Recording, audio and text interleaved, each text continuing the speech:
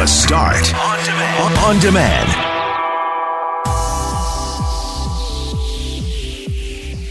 It's our birthday. 680 CJOB is 73 years old today. You'll hear some classic clips from the days of yore.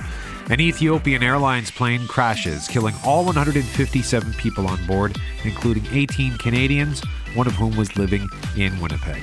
Grand Forks gets a half a foot of snow. Should we be concerned? And daylight saving time is a time, once and for all, to pick a time and stay there. I'm Brett McGarry, alongside Greg Mackling and Loren McNabb. We are Mackling, McGarry, and McNabb, and this is the Monday, March 11th podcast for The Start.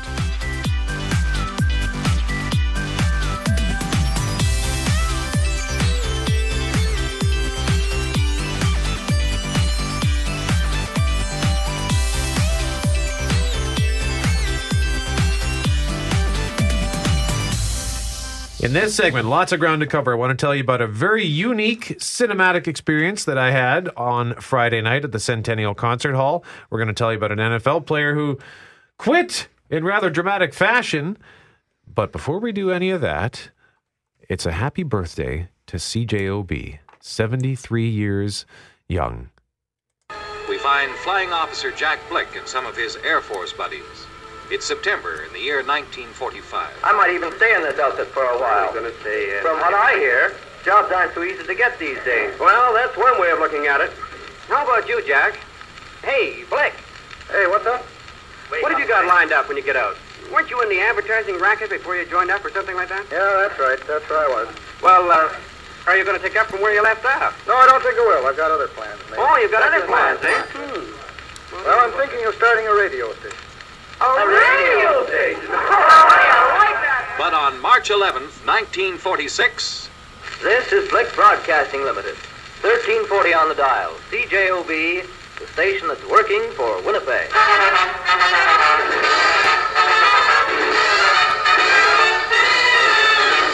Yes, the biggest little station on the continent was all set to entertain, to inform, to serve Winnipeg.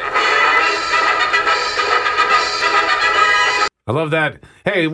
Hey, see, weren't you in the advertising racket? They're a real pocket full of firecrackers, you see? And also it's like a parade music or something. Like, where are they marching? That's what it feels like. They're marching throughout the airwaves, just sending out all sorts of happiness, greetings, I like it. information. We should bring that music back. I like it. 1340. Brett and I both looked at these. 1340 on the dial. We were on the FM dial at one point as well, but no longer. CJOB, of course, the mascot for CJOB for a long time was actually B. That's right. So thank you very much. Which one of our listeners pointed that out to us? That was Don listening to us in Texas this morning. He shares a birthday with 680 CJOB. So happy birthday to him and happy birthday to us. So what happened with the Dallas Cowboys is David Irving. Okay, so David Irving, here's the headline from the New York Post. Don't quibble with the source of the headline.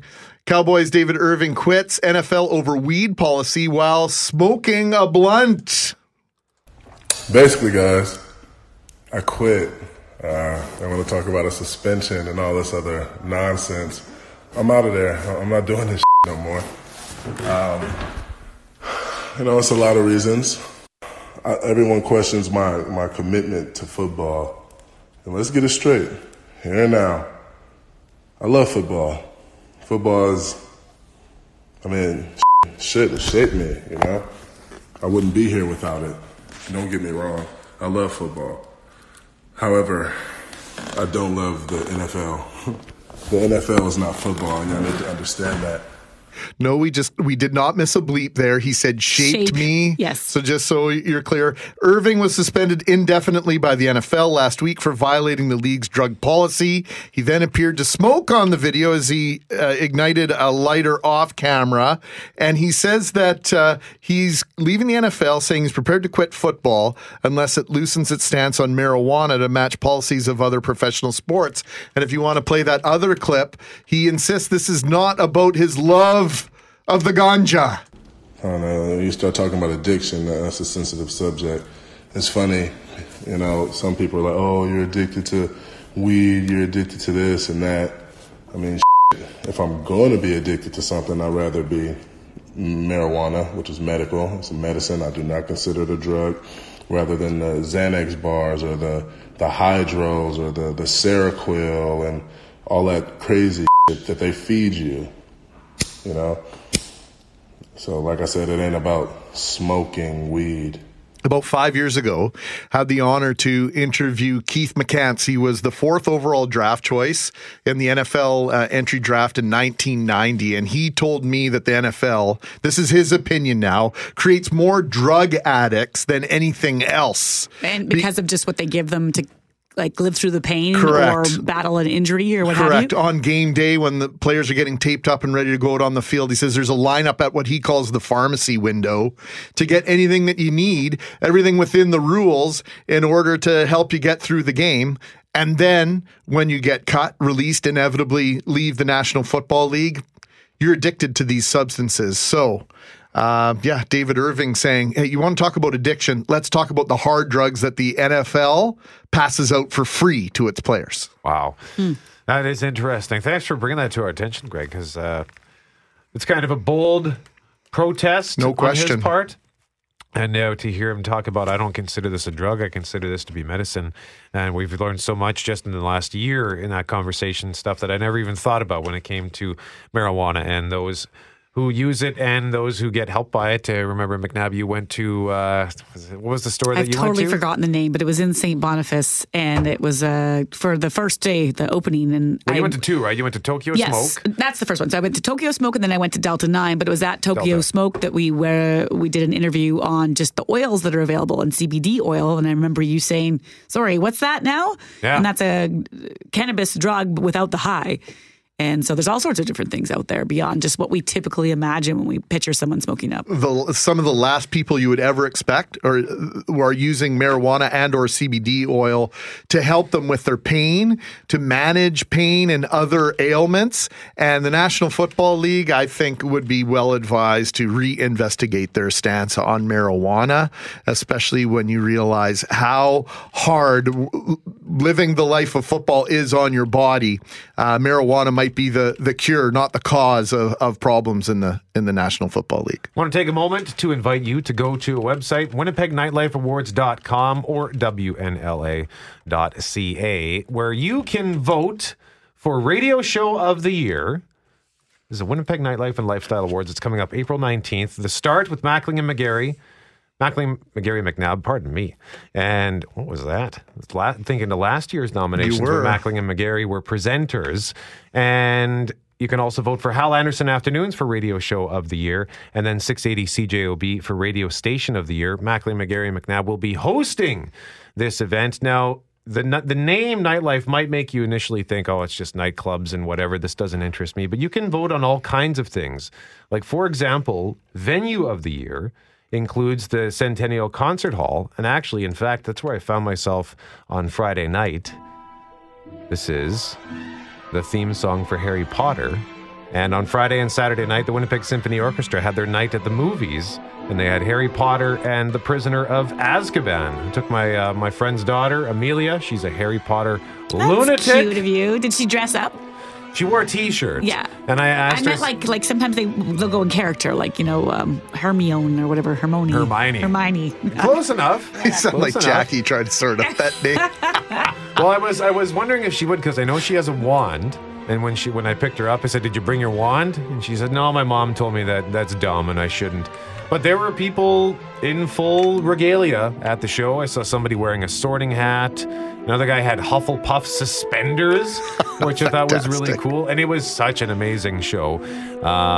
And their next one, they're doing The Goblet of Fire in April of 2020. The next night at the movies, by the way, is Jurassic Park in October.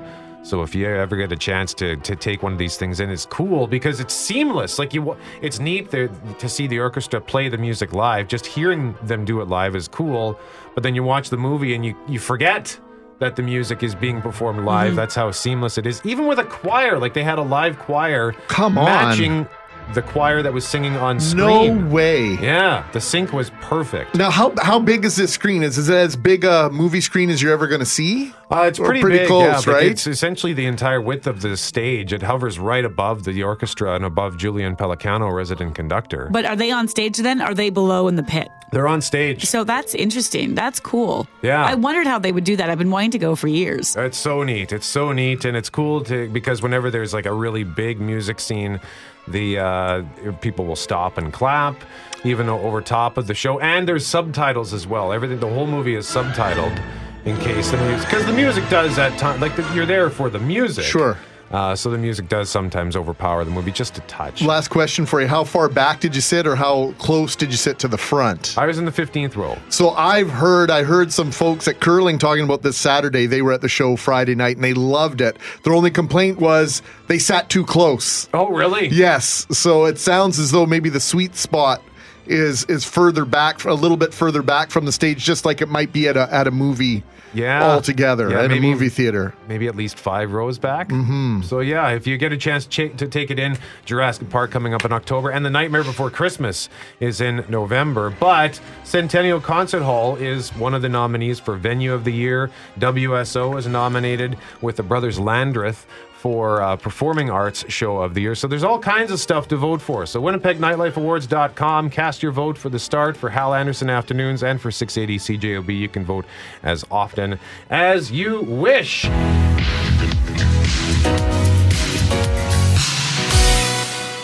We start this hour once again with the Ethiopian Airlines crash. We learned this morning that China, Ethiopia, and the Cayman Islands have all suspended the use of the plane that was involved in that crash.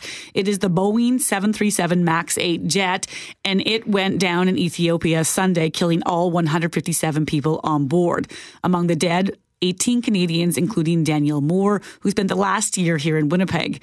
So the Ethiopian Airlines flight was on its way to Nairobi when it crashed just 6 minutes after takeoff. And while family members and, of course, the Ethiopian community abroad and here in Winnipeg are trying to find more about what happened, aviation experts are taking a deeper look at that plane involved, the Boeing 737 MAX 8. Jock Williams is a former flight safety official with Transport Canada and joins us on the phone now. Good morning, Jock. Good morning. How are you? We're very well, but we, like many Canadians, are thinking about the folks involved in this crash, and our thoughts go out to them. But we're also just raising concerns or feeling concerned about this plane involved. Should we be suspending the use of it here in Canada? We know Air Canada and WestJet also use this plane. Well, personally, I think it's probably a step too far grounding the aircraft, but you can't blame an airline for exhibiting a bunch of caution, if only to reassure the public that they are being careful. And certainly they are, but they have found the cockpit voice recorder and the flight data recorder from the accident aircraft, and very quickly they will be aware of what really went on and why. So we need only wait a short while. Jock, do you think it's natural to hear about a plane crash either in Indonesia, as we saw in late October, or in Ethiopia, as we did over the weekend, and think, oh boy, they're probably running substandard equipment, and then in this case we realize that, oh boy, these planes are only been on the market, they've only been flying since 2017. Yeah, I think the airline took delivery of this aircraft in October of last year, and believe me, it's not worn out, and it's an excellent aircraft in general.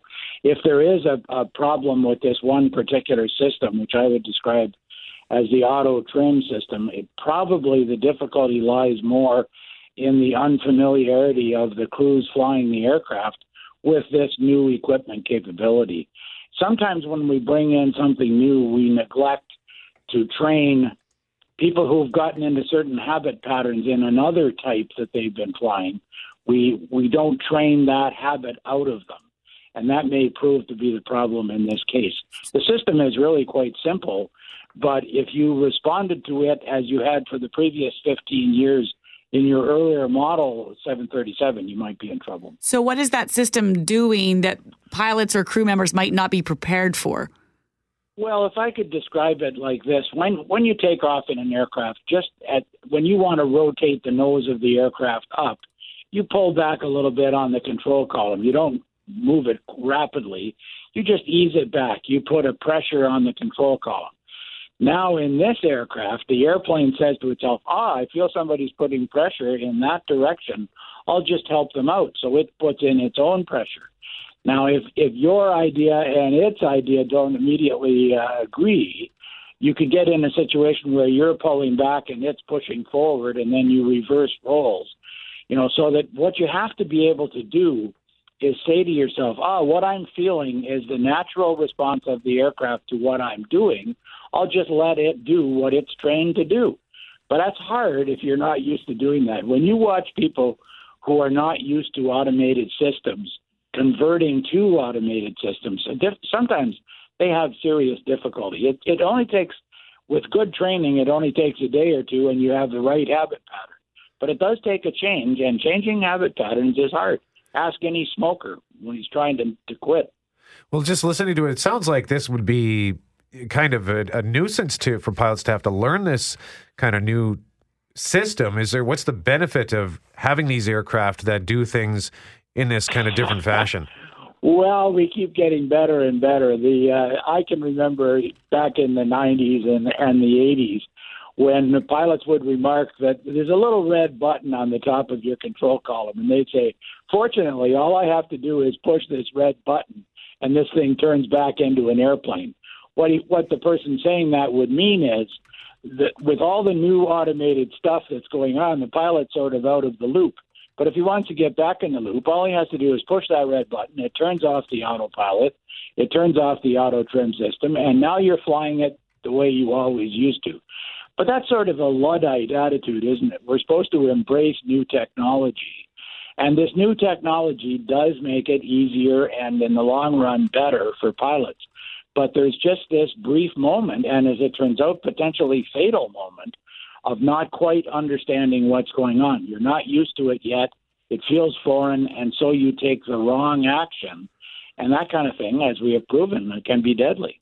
Jock, we have about 60 seconds here. Could you liken it, for those of us, just about everybody drives a car, could you liken it to some system in our vehicle that maybe has changed over the last 15 or 20 years that we take for granted now? But if someone has been asleep for 2 decades, driven a car now, would go, oh my gosh, I can't believe this is how it works. Well, I would try to equate it more to one of these automatic parking systems. And I have not as yet driven a car that has it.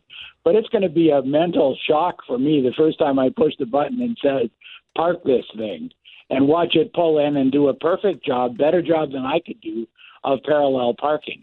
Well, it's the same thing in the airplane. This airplane can do what it's trying to do better than any of us as pilots can do. But we have to be used to it and prepared for what it's going to do, or we might be upset. I think maybe that's a parallel for you. Jock Williams is a former flight safety official with Transport Canada, joining us live on 680 CJOB. Jock, thank you so much for this. Much appreciated. My pleasure. Sorry it's always this kind of subject.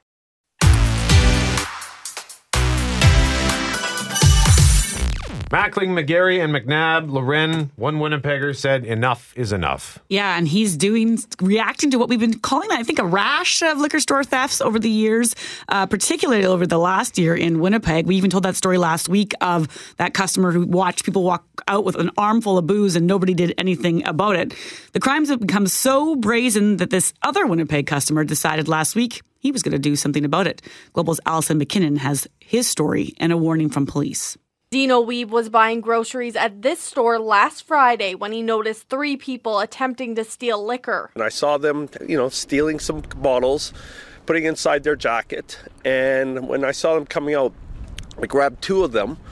And one guy got away. So I grabbed the girl, put her to the ground, and I ripped open her jacket. And she had a large Magnum bottle of vodka. When the woman got up, Weeb followed her outside before returning the bottle to the store. Liquor theft numbers have been on the rise. The number of incidents increased more than 300% in 2018 from 2017, from 658 thefts in Liquor Marts to more than 2,600 in 2018, according to Manitoba Liquor and Lotteries. Weeb says he's left feeling frustrated after seeing incidents like this happen almost weekly. Then the security guard's there. He's just standing there. And I asked him, are you going to do something? Did you get a license plate? The color of vehicle? He goes, no, I can't do nothing. I'm not allowed to. So why do we have security then? An employee who answered the phone at the Liquor Express location inside the store confirmed the incident. Manitoba Liquor and Lotteries encourage their employees to call police instead of engaging thieves. And Winnipeg police have been dealing with vigilantes for some time, and their messaging hasn't changed. If your motivation is to help us, we're not being helped by this. As a matter of fact, we're saying, don't do this. It interferes with our ability to do our job. If something like this does occur in your business, to simply comply and allow those people to leave safely. Wiebe says he knows both staff and police don't want him to engage, but I'm putting my life in danger, yes. They might have a weapon, but I'll keep doing it. Allison McKinnon, Global News. Interesting, because I get what the police are saying. You're definitely not supposed to intervene in that manner. But on the other hand, are there other things that could and should be done by staff, not customers, but staff, like taking down a license plate or the color of clothing that someone might be wearing beyond just relying on that surveillance video that they're going to harvest and send to police? Yeah, we had the discussion last week with regard to the different ways that they could be displaying and selling alcohol. And one that we might have discussed off air or on, I don't really remember, was the idea of having maybe fewer bottles on display, and maybe the bottles that are on display not necessarily being full of alcohol. And one of my buddies in BC was listening to that segment, and he sent me an email. He says, do you remember the night those people came into Earl's and Vernon and scooped, because we used to have wine bottles on display, and they gathered up a bunch of wine bottles and ran out, and we chased after them. It was about a half a dozen of us. And finally somebody said, that's just water and food coloring, guys. They don't really have any wine. And we all stopped and had a good laugh about it, went back and had a drink. But the idea of maybe changing how we do this might be the only answer. I know the liquor stores don't want to do this, but they might have to consider and alter somewhat how they display and how they distribute the liquor inside the store. They might have no choice. Yeah, and maybe, I don't know if they have to do it across the board, or maybe just particular locations that are especially problematic. I know that it would be a pain to have to go through that as a customer, but if it means curbing this problem and they can find a way to do it where it doesn't add a ton of inconvenience to the customer, then I think that it's worth at least looking at. And they spent so much money. Like, these stores, for the most part, beautiful locations, facilities, the shopping experience outside of this, I think, is very good at liquor stores. That would alter it. And I think that's a lot of the hesitancy here, is to change things when they've gone to so much work to make this such a terrific retail experience. Well, I've said it before and I'll say it again. I think I question whether they're watching for like a trend, or whether they think it's just going to be this, 2018, 2019's an anomaly. And as we get a hold of crime in Winnipeg or work too, that it'll go the wayside. And so they're nervous to make too big of changes if it's just kind of a blip, like a bad few months. But it's been longer than just a couple of weeks. We're now talking all of last year and into this year, where the rise in thefts has gone up.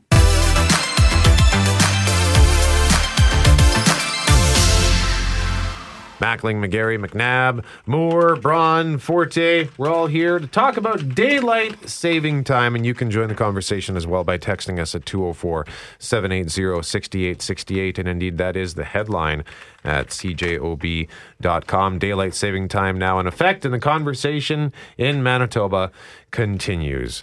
Jeff, you mentioned, I think, to me in the newsroom in passing that you were not looking forward to today. Nope, never am. It's always an adjustment. And how did it go for you? Every time we do this one, I try to go to bed early on Sunday, but that doesn't work. You just lay there not being able to sleep for like 90 minutes. So, and then I don't know. Here I am. I could barely think right now. Here I am. Well, and I think you just summed it up for what many of us are going through right now. Kelly, what about you? I don't know. Maybe because I had to travel a lot earlier in my career doing the hockey play-by-play and that sort of thing, and you wind up in different time zones. Yep.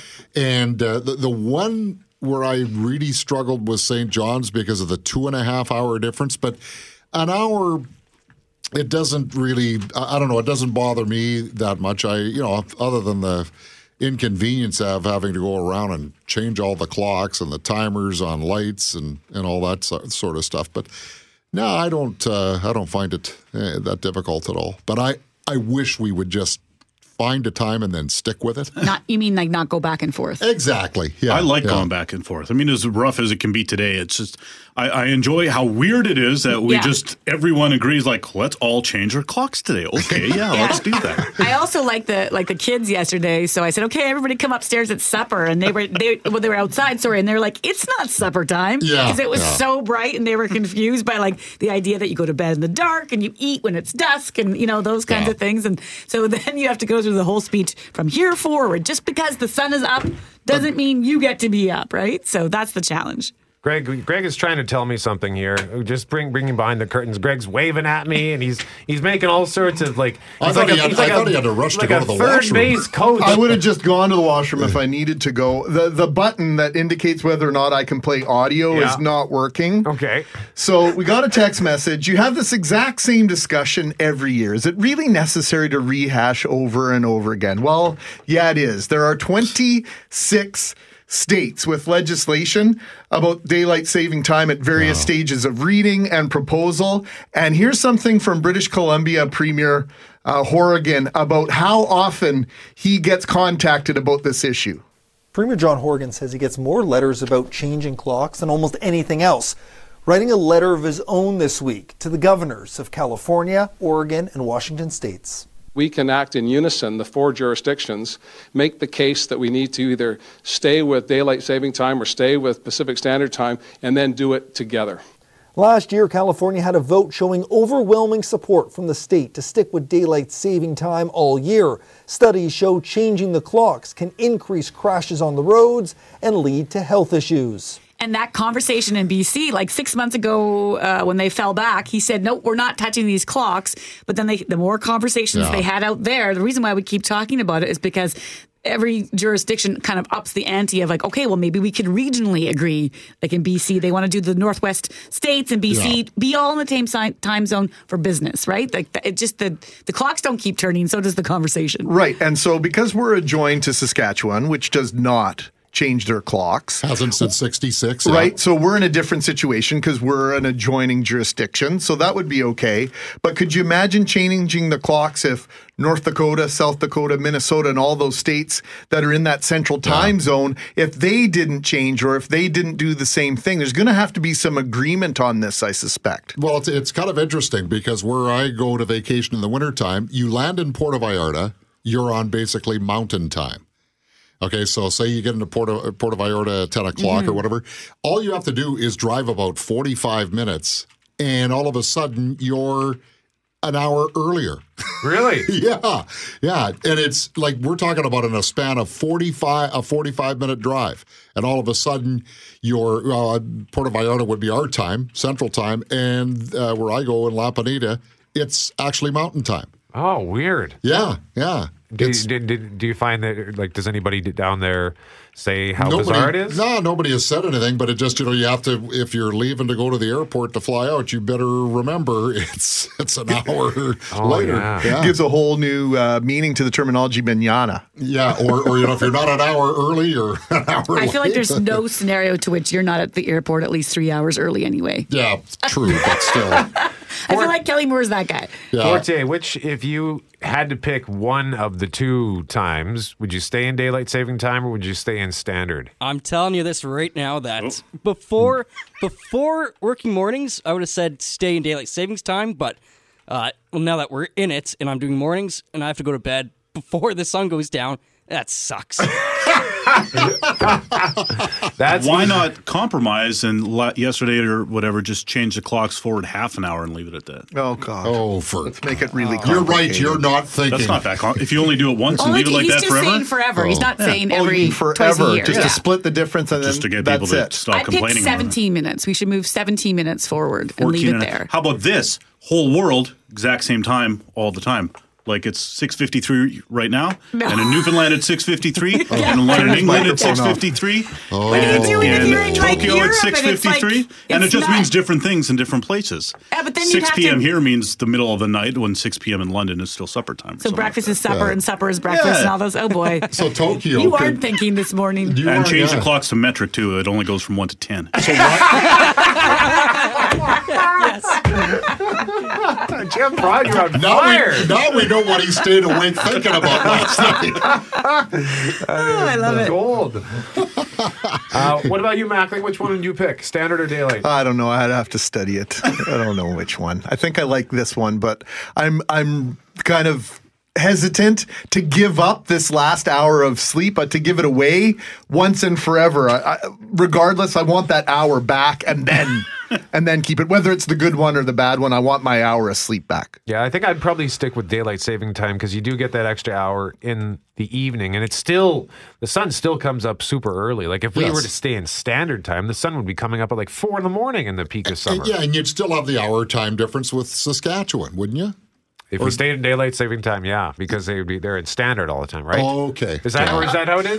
They're different now. idea. We're different from them now. Yeah. Yeah, Okay. so let's stay on track with them. So let's go with standard time. We're then. following Saskatchewan again. See what's happening here? Sometimes you just have to admit, Greg, that they have a better idea. Sometimes you just have to do that. Yeah, they have better ideas than us far too often, as my Kelly. grandma used to say, don't spite your nose.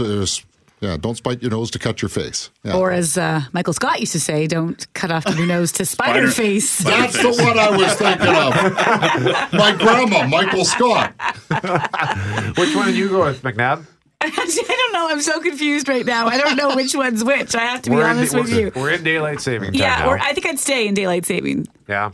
I really don't like going now because of this shift. You're coming in the dark anyway, so it doesn't matter to me. It's the end of the day. I don't like I like having that bright sun at 5 p.m. Well, we actually had a text here and we had this discussion a couple of months back. Yeah. Someone just saying, Google the Manitoba Legislative, they passed a motion to change the clock one more time in November, and then it would never change again. That's a proposal in front of the Manitoba Legislature. It's a private member's bill. Right. So you can come forward and you can propose whatever you want as an MLA, but it still has to be passed by everybody, or a majority, in the legislature. That hasn't happened, and it's not likely to happen.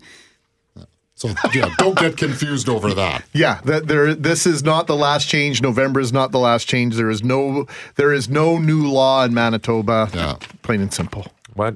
You can tell us which one would you pick. Deborah says, give me standard time all year, anytime. Okay, let us know why, Deborah. 204-780-6868. Jeff Braun, thank you. Kelly Moore, thank you. Kelly and Jeff Fortier.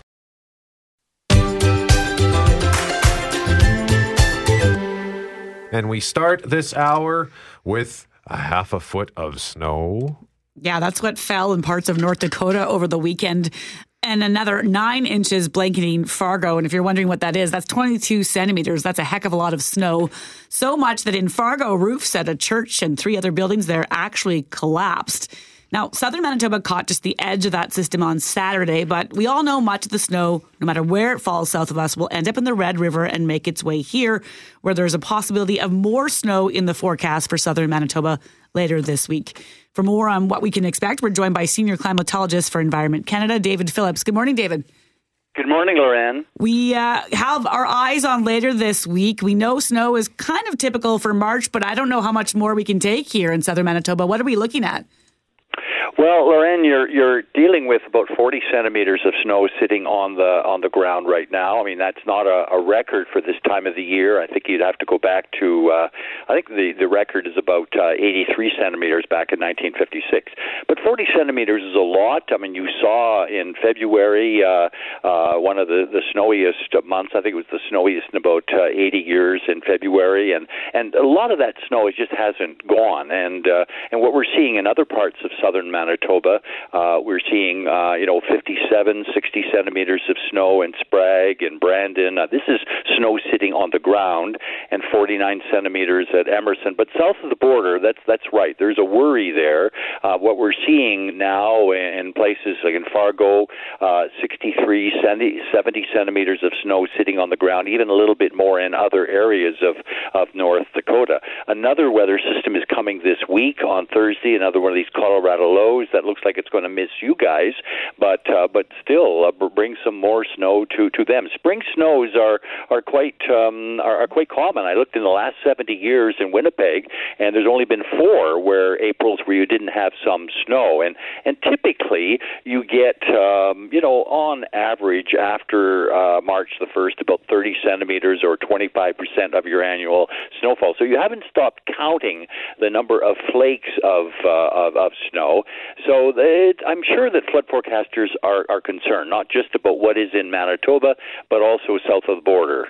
David, we were told to expect up to 3 centimeters of snow on Saturday. Did not materialize. It ended up south of us. So we, you breathe a sigh of relief somewhat because you don't have to shovel it. But the fact that it's gone south of us means that it's not going to show up here as snow, but more likely water. And we were talking on Friday about how ironic it is. We've had this really cold stretch since the first week of January, and we're all ready for spring.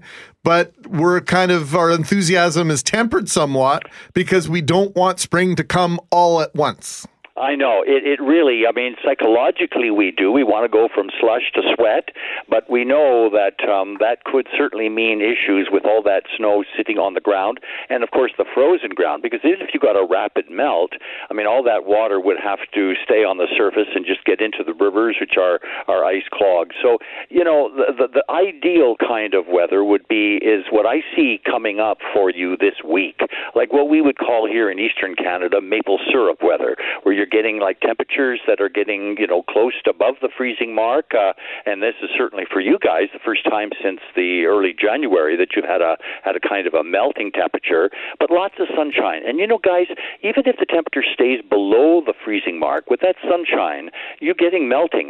You walk out there at along Portage Avenue, and my gosh, if it's -1 and that sun is shining, it's going to feel like more like 8 or 9 degrees. So I think that what we really want, and as far as I can see in the forecast, is some good news. We want to go kind of ease through it. We don't want to rush to spring-like weather, and so melting during the day, freezing at night, that's the right kind of formula that you need to get rid of the excess snow and melt the ground and get the ice moving, and so that you're not standing in water. But certainly when we look at the last 2 or 3 years, I think it's only been 4 years ago where we've had more snow sitting on the ground now in Winnipeg. Back in 2014, 54 centimeters at this time. So, it's an issue that you've got to deal with, but the forecast is certainly looking in the next few days, I think, is almost a perfect forecast. And certainly that Colorado low that they may get south of the border on Thursday, it looks like it's going to be cloud in the Winnipeg area. David, curious as to how much interaction you have with the province of Manitoba with regard to the flood forecast. Do they depend on Environment Canada for information directly or any less or more casually than we would? Oh, there's really a hotline right into their office. They depend upon our forecasts. They're in constant. They get briefed by our people, and of course they have their own networks. They also have a very close cooperation with the U.S. Weather Service and the flood forecasting people there. It really is a group effort. They may be different agencies, but they're all with the same purpose in mind. David Phillips from Environment Canada joining us live on 680 CJOB. David, thank you very much as always. You're so welcome, guys. Bye-bye now. Senior climatologist for Environment Canada. Normal for this time of year, by the way, is a high of -2 and a low of -12. And looking at the long-term forecast for the next couple of weeks, it basically looks like that's about what we're going to get. I'm seeing highs in the right around -1, -2, +1, +2.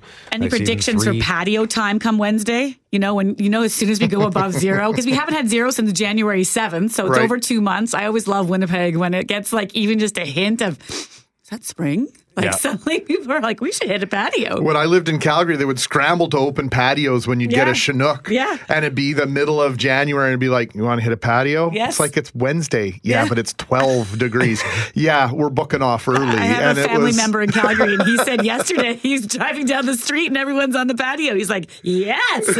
Pulls over, calls the wife, They've had a rough winter. Yeah. They've had the coldest winter they've had in about 40 years in Calgary. So I'm not shedding a tear, but Yeah, patio. Should we have a pool? We have lots of pools around here. Maybe we should bring our listeners in on that pool. First patio day of the year. You want to predict it?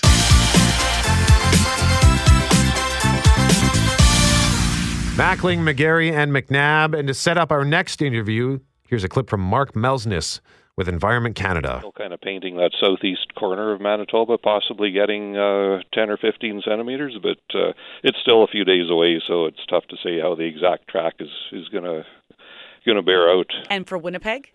For Winnipeg, we should miss it, although if the track changes, that could still we could still get something from it. But right now, it looks like the worst of it should be through the Dakotas and Minnesota. While not unexpected, might be causing some concern to anyone just keeping their eye on the moisture levels out there. Oh, I'm sure every Colorado low that comes along and, even dumps snow in the Red River Basin to our south, it's of concern for us too. Mark Melsness with Environment Canada. Grand Forks got 6 inches of snow over the weekend. You had roofs collapsing in the Fargo-Moorhead area, including on a church and 3 businesses. And that's raising some concerns, Lorraine, about flooding here in southern Manitoba. Yeah, and particularly north of the city, where they're always keeping their eye on ice jams in Selkirk.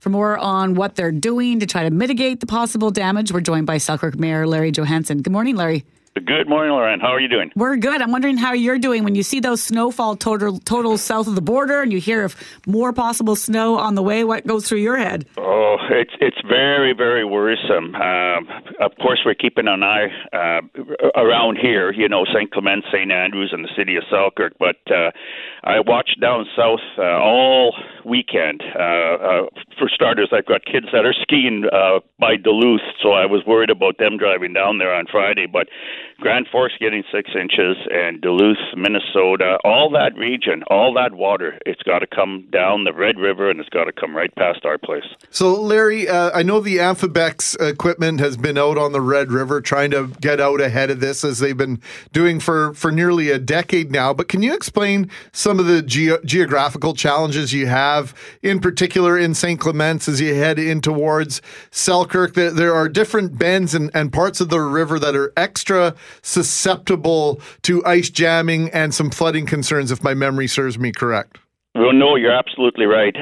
We've been really, really effective, really efficient this year. We got on a little bit later. Usually we're on the day after Louis Riel Day, and we were about 4 or 5 days past that. But we tried a few different scenarios this year, and we've really, really come along good. We've passed the number 4 bridge yesterday, and we kind of got held up at the airport because the shacks were still sitting there.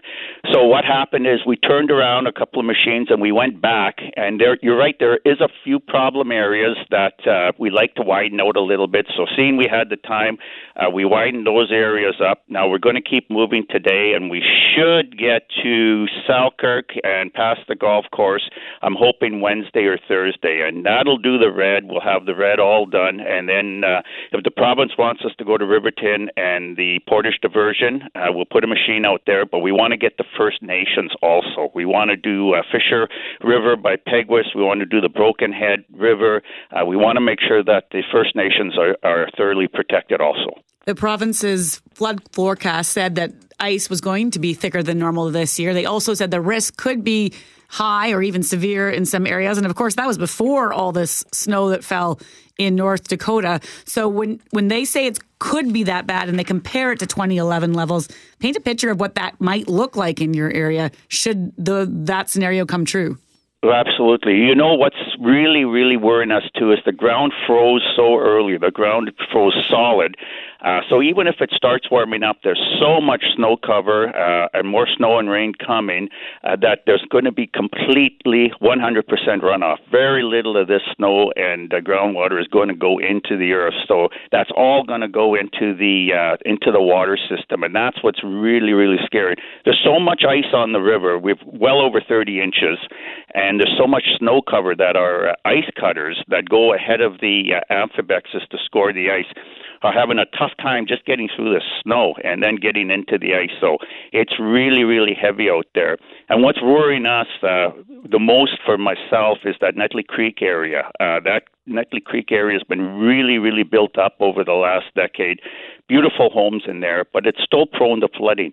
And if we get ice jams before the ice gets out to the Netley Marsh and to the lake area, we could be in for a little bit of a bad scenario here. Now, Larry, we're always so grateful for the foresight of Duff Roblin and then Gary Dewar and the government that expanded the floodway. But Selkirk's north of the floodway, so you get the river and then also the river water that's diverted around the city of Winnipeg, correct? Absolutely, and that's a big risk for us. What they have to do is hopefully hold off on opening the floodway until that ice does get past Netley Creek, gets into the marsh area. There's 1 million miles out there with the lake and the marsh area. And it doesn't have to be thawed out. It can take all the water that comes down the red, all the water from the south, it'll take it.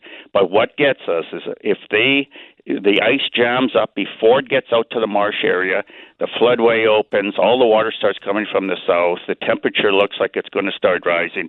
That's the worry that we've got right now. So we need these nights to be cooler like they are right now, and the temperature, if it hovers around that 0 mark, that's not too bad for us. It'll be a little bit of a slower melt. What happens if they open the floodway before? Well, it's like a bathtub with the plug in, and you're not turning off the faucet. Sooner or later, it's going to go over that bathtub, and the water will come. It'll come hard. And the big thing was Grand Forks and North Dakota area. You know, that was black fields about 2 to 3 weeks ago. They had nothing. And then one weekend they got, I think it was close to 3 feet of snow.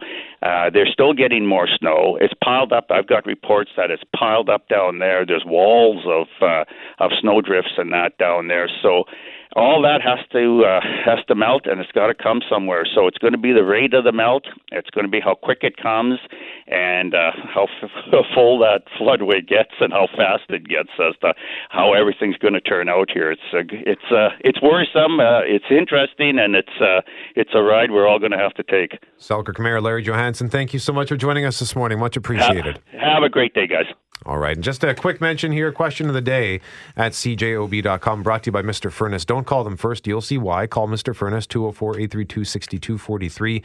For the second time in 5 months, a Boeing 737 MAX 8 has been involved in a devastating crash. Would you be comfortable boarding this type of plane? So far, 71% say no. And interesting, we've put this poll on CJOB.com, Twitter, and Facebook, and it's always a different result. Sometimes it's the same end result, as in like the majority leans one way, but it's usually a different percentage. But on Facebook, Twitter, and at CJOB.com, it's 71%, which is kind of, I just found that interesting. We also had somebody on our Twitter account say they're actually boarding one to Jamaica this morning, right? And so it's a very real scenario to get on that, and nobody needs to fearmonger. We had an expert on earlier saying, look, there's very simple things that can be done, and our pilots here in Canada are well trained, but there's certainly going to be a lot of questions about this plane and that crash as we move forward this morning.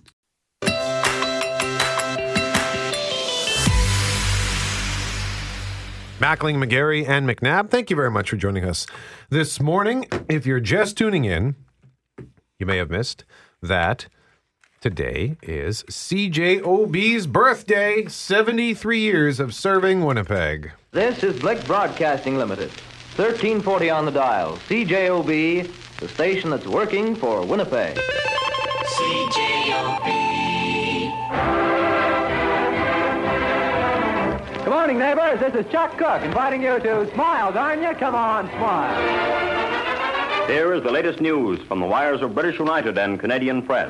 You'll find you'll never go wrong if you learn to croon this happy tune. It's 680 song. This is Red Alex, and we're here for breakfast with you. There she is, singing just as good as ever, eh? The old bell. Dial CJOB Sports. This is Ken Nicholson. It'll be my pleasure to describe the play-by-play of the Winnipeg Blue Bombers in the coming year.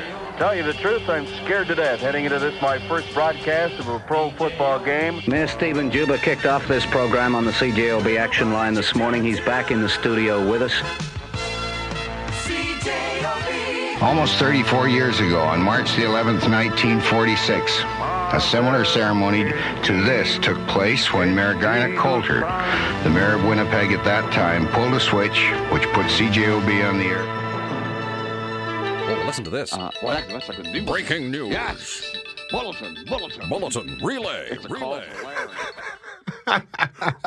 Relay. Remember those. So, yeah, 73 years, 680 CJOB. And we're getting lots of people texting saying, for example, hey, it was always on in my parents' house growing up. And then when I moved out, kitchen radio, always on CJOB. Love the traffic, love the weather reports. Great to be in the know. Thumbs up. Thank you very much. And thank you for sharing that to 204-780-6868. I want to apologize for a question I might have asked in our previous conversation with Larry Johansson, the mayor of Selkirk. Of course, flooding concerns everywhere you go. People are talking about the weather, but very quickly after, if they're not talking about the bombers, the jets, or otherwise, they're talking about this concern about spring flooding.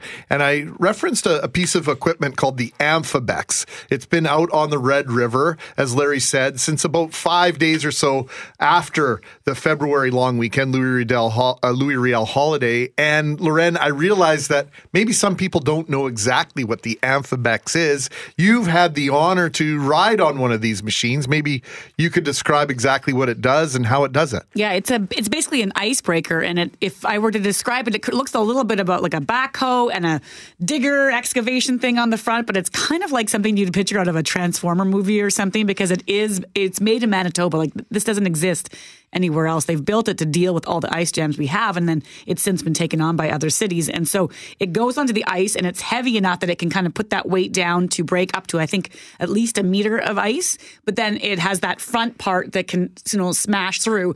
And so it's really, really cool. But at the same time, it moves really slowly. So I equated it to something you'd see out of a movie. It's not just tearing through the ice and chewing it up at a rapid pace. It's moving relatively slowly. And it takes, I think it was at the time, 2 people at least to pilot it, and it can't move on ground, so it's brought by a truck and then next to the ice, moved onto the ice and then transported that way. But it basically is breaking up the ice, because what they want to get rid of is those huge chunks that can create almost a wave of ice that would wash up on the shore and really damage some things. And it floats on water, I guess? Well, it's on the ice, so if that ice turns to water, I don't think this thing floats. Okay. It's meant to be on solid ice and break that up.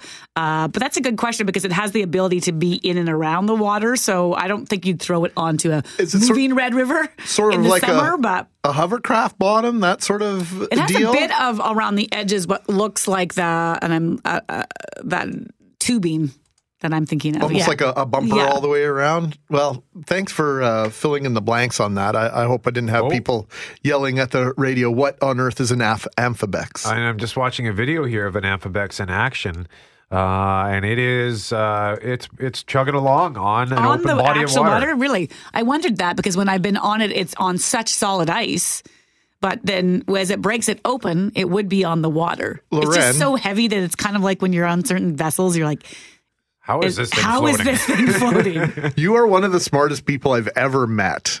You got on this machine without asking the question, does it float? I'm never really worried. The only time I've ever been worried about being on ice is when they were building some winter roads years ago. And we were taking a Bombardier across the ice. And he, like they often do when you go ice fishing, he made us keep the doors open. And I was young at the time, and I was like, what are the doors open for? And he's like, to save yourself when we go under. And I was like, oh. Okay. All right. Safety first. That's why you open the windows and open the sunroof if you're on Lake of the Woods, if you're on the ice roads out there, just in case. For sure. Text message at 204-780-6868 regarding our birthday. Mike says, happy birthday, CJOB. When I moved to Winnipeg from New Brunswick in 1978 with my parents, I thought the only radio station was 680 CJOB, as that was all we listened to. So, Mike, thank you very much for that. And that reminds me of my aunt. I don't even know if she knew what the FM dial was. Her radio, for as long as she was on this earth, was on 680 CJOB. So, she always, that's why she got a real kick whenever she'd hear me on the radio. Oh, I heard you on the radio. And I'd say, yeah, I work there. So you're going to hear that a lot. For a lot of people, on the radio does mean CJOB. They don't even qualify it. That's just on the radio to them. And we love it.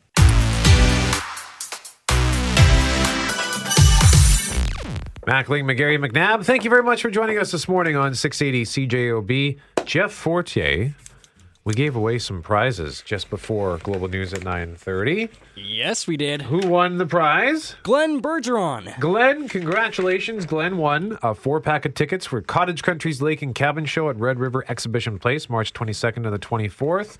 And the question was, how old is 680 CJOB turning today? Greg Mackling, what's the answer? 73 years young. This day in 1946, at exactly 8 a.m., CJOB went on the air for the very first time. And we are getting a lot of text messages. Thank you so much for the feedback and the memories that you are sharing. And Helen was the one who texted us saying that she used to work in the Lindsay building where we were set up downtown. And she says, oh, hang on a second here. I just lost it. Believe it or not, I still have some of the old records, 10-inch records that I won as prizes from Club 1340, where they CJOB once sat on the dial. Keep up the good work. I also used to phone into George McCloy on his shut-in program. I learned that terminology, shut in, from CJOB. Didn't know exactly what that was. I think I remember asking my mom or my dad what a shut in was. And of course, those are people that can't get out of their house. And that CJOB are the radios that are constant companion. And so for those of you who are in that situation, it's our honor to be your eyes and ears to the world, your conduit to what's going on. And this text message from Sandy, I think, sums up the message maybe that we're trying to get out to a lot of folks these days. Brett, do you want to read this or shall I? Sandy says, your station has been part of my family for as long as I can remember. It's informative and newsy, yet modern and fun to listen to. Keep up the great work. Sandy, thank you for that feedback. We appreciate all the feedback, whether it's good or bad. We had somebody earlier texting saying 73 years of fake news. I'm just assuming that's the tone they were going for. Pretty good, I would imagine. Yeah, but no, thank you so much. We appreciate it. And we also appreciate, Greg, the work that you have done with the St. Boniface Foundation over the years, St. Boniface Hospital Foundation. You're a huge advocate for them. You're the voice, the face. You see their commercials for their Mega Million Choices lottery. By the way, Mega Million Choices, St. B, megamillionchoices.ca if you want to get in on that. And you had a conversation, I guess, in a way that kind of ties into the recent death of Luke Perry. Yeah, stroke is such a big killer. It kills thousands of Canadians every single month. And here's the deal with stroke. They don't always know when you're having one. Yeah. That's the first thing. And then there are 2 types of stroke that you can be having.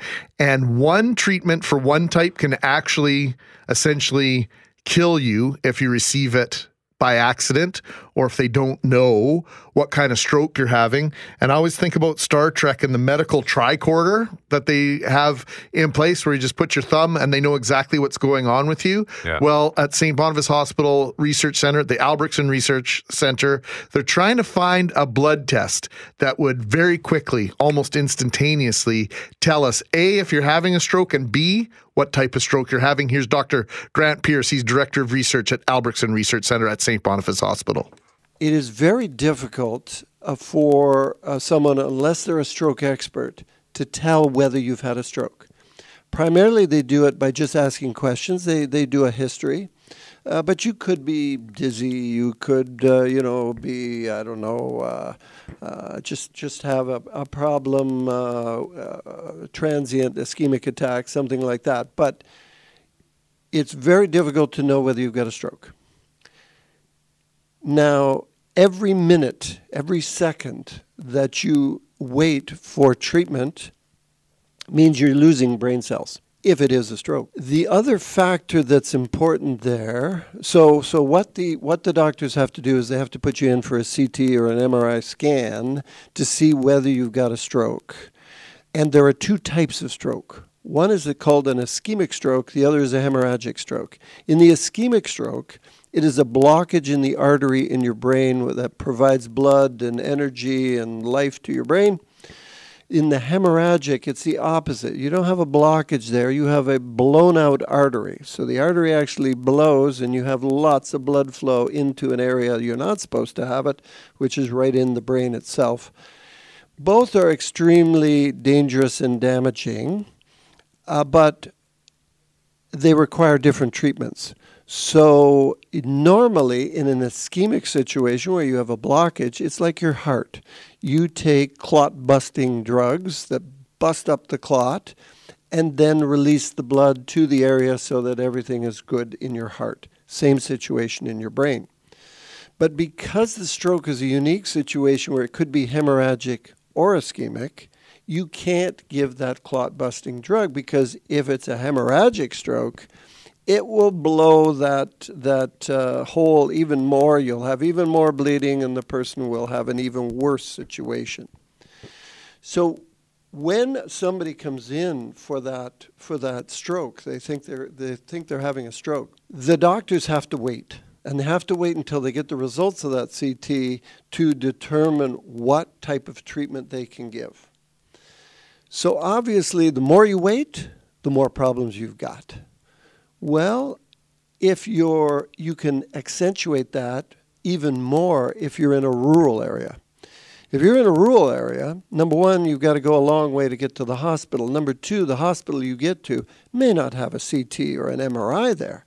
Now you got yourself an even bigger problem. So those people are at even more risk.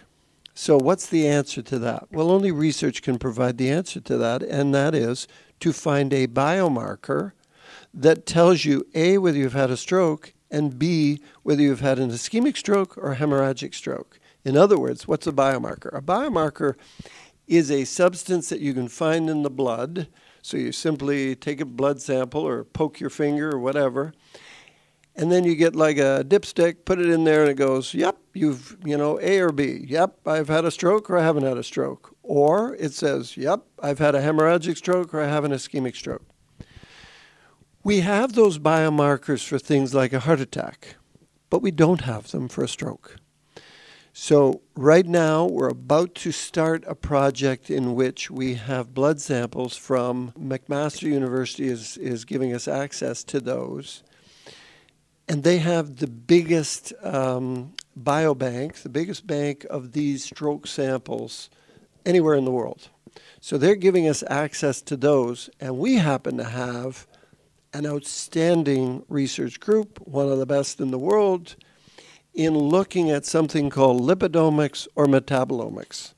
So they look at lipid molecules, so fats, which may be released from the brain during a stroke, and we have reason to believe, I won't go into the details here, we have reason to believe that they'll be different in an ischemic stroke and in a hemorrhagic stroke. If they are able to solve this, Brett and Loren, it will change the world. It will change how people are cared for when they have stroke. Just to give you some numbers, just to give you an idea before we move on from this, in Canada, there are more than 50,000 Canadians that have a stroke every year.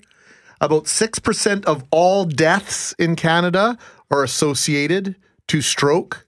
20% of those who have a cardiovascular related death have a stroke, and on average, one stroke occurs every 10 minutes in Canada, 15% of which result in death. Time is so critical, and figuring out, as Dr. Pierce was saying, whether or not you are having or have had a stroke, and which type you are having or have had is an absolute game changer. And that's just an example of some of the research, the world-class research. You hear it. You heard that terminology time and time again. It feels overused at times. In this case, it is absolutely accurate. It's interesting, too, because I think Luke Perry also made people stop and think, wow, 52, you're not supposed to have a stroke at such a young age, right? So time is of the essence, but also not putting that stereotype on things like a stroke and saying, oh, well, that's something to worry about when I'm 70 or 80 or 90. No question. Liz just texted us at 204-780-6868. I've been listening to CJOB since the 60s. It's our birthday today, 73. Liz says, I was a little girl and didn't understand why people were giving a piece of beef to others. on beefs and bouquets. Of course, I get it now. Now I am retired and still enjoy the information station, or Manitoba's information superstation, as a couple of people have said. Why did you guys drop that moniker? I don't know. Taller foreheads and smarter people than us made that decision. Taller foreheads? Taller foreheads. Okay. We'll leave it at that. Hey, thanks for listening to the Start Podcast. We are available on Apple Podcast, Google Podcast, wherever you find your favorite podcasts. Subscribe now and never miss an episode. And if you like what you hear, rate the show, tell us what you think, and hey, even tell a friend about the podcast. Be sure to follow us on Twitter and Instagram. Greg is at GMACWPG, that's GMACK WPG. I am at Brett McGarry, BrettMegarry, and Loren on Twitter is at McNabb on Global, and on Instagram at McNabb on CJOB. Talk soon.